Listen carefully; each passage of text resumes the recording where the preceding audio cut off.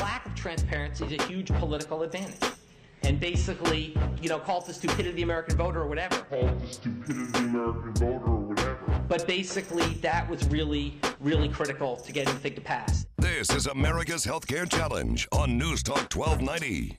For more or the latest news inside Washington on healthcare, visit the show's website, healthreformexplained.com. Now, here is your host, Sean McGuire. Welcome back to America's Healthcare Challenge. 1-800-577-1290 is the number. We're doing something really important in this segment. We're going to, I think, educate people about what really was going on before the ACA was passed, because it's now 2017, Stuart Slonin. Should we go back to some of the old rules before the ACA became law? I know this is kind of a controversial point.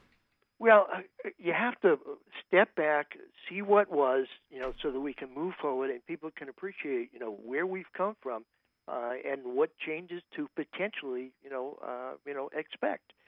Before 2010, the marketplace, regardless of whether it was individual or group, it was go anywhere, do anything.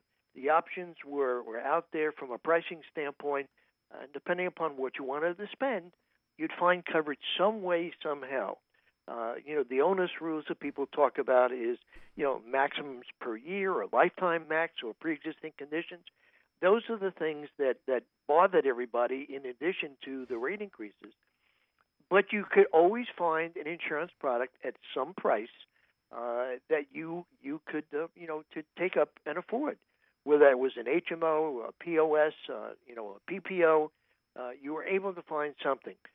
The 2010 ACA law changed all that, put in new tight rules, and we've lived with that since 2010. Here we are, in 2017.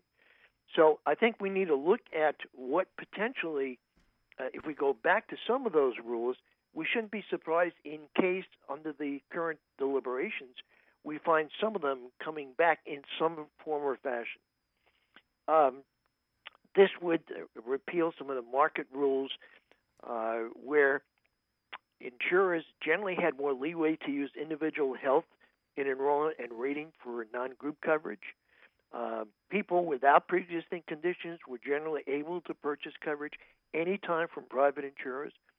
For people with health problems, several approaches, have been proposed, requiring insurers to accept people transitioning from previous coverage without a gap. Also allowing insurers to charge higher premiums within limits to people with pre-existing conditions who have had a gap in coverage, and establishing high-risk pools, which are public programs that provide coverage to people declined by private insurers. So for people enrolling in high-risk pools, some ACA replacement proposals provide for federal grants to states that would establish those pools.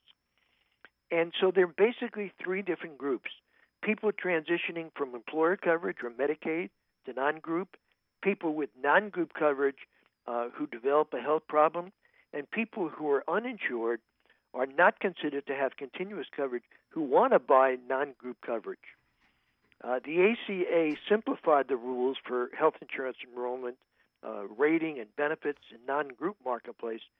Generally, benefits are the same for all policies offered in the state, with 4 levels of cost sharing: bronze, silver, gold, and platinum. And so people under the current ACA system were able to find some level of coverage that was guarantee issue coming in the front door. That is the ACA marketplace, we recognize today, and what the marketplace was before, the rules that I just mentioned, Sean. I heard that guarantee issue might be, was it Rand Paul that brought that up as getting rid of that? Did you hear the same thing? Yeah, I did hear some of the same thing. Again, these are all proposals that are being discussed right now. Mm-hmm. Right, and nothing is law by any means. It's going to certainly take an awful long time to get there. I think another theme that I've heard or I can see out there is this theme of choice, allowing people to potentially choose to being underwritten.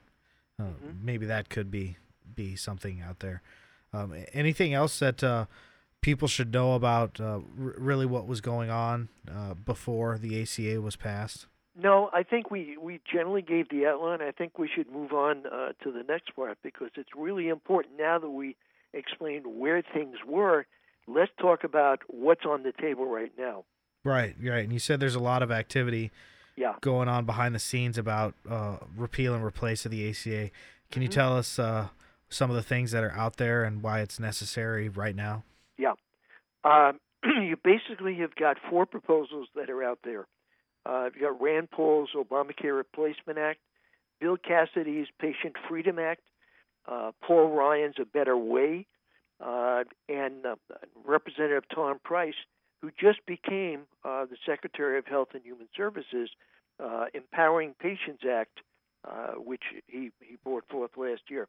But what those are specifically is repeal the ACA, which obviously is target number one from the Republicans, including mandates, private rules, standards of minimum benefits, etc.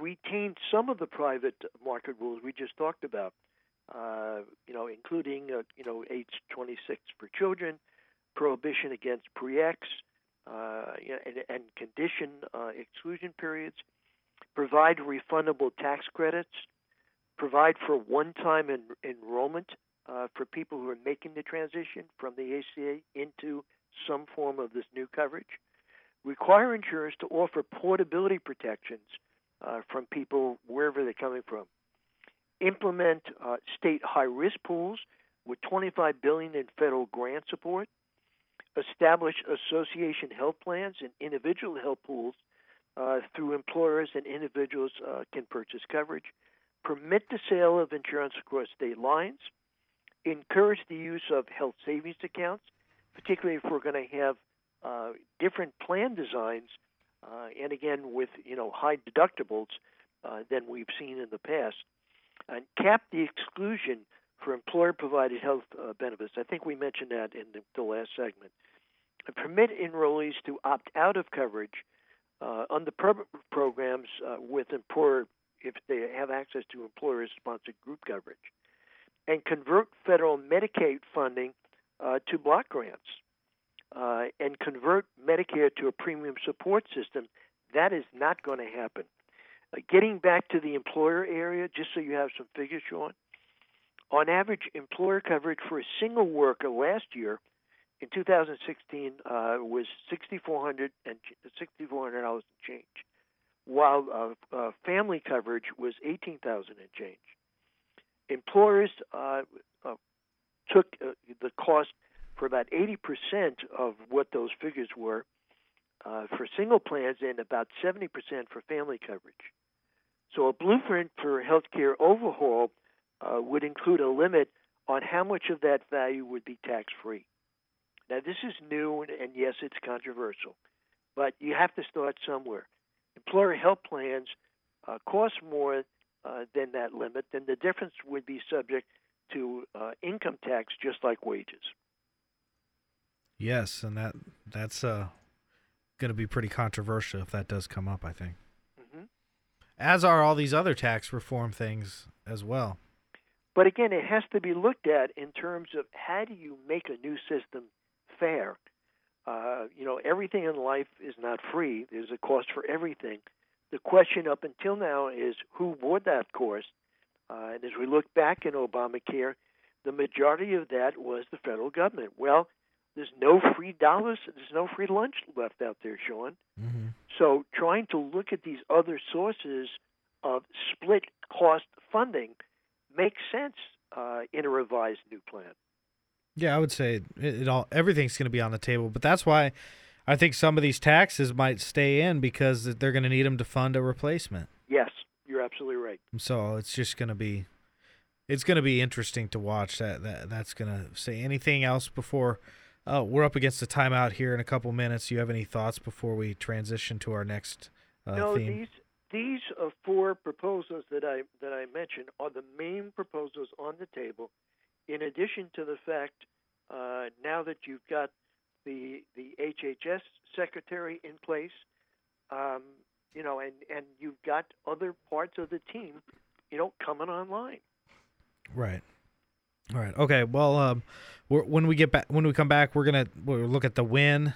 We might see more specifics, and we will talk about a little bit of the news and share your final thoughts, my final thoughts as well here on America's Healthcare Challenge. 402-342-1290 is the number if you'd like to join the conversation. Online, healthreformexplained.com. That's the mission of this show, Health Reform Explained. Should be easy to remember, but check it out, and you can get a copy of our newsletter for this month. It's really good. We'll be right back. Obamacare is a disaster, folks. It's a disaster. You can say, "Oh, Obamacare."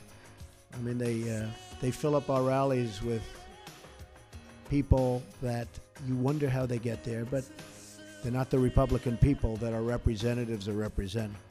Yes,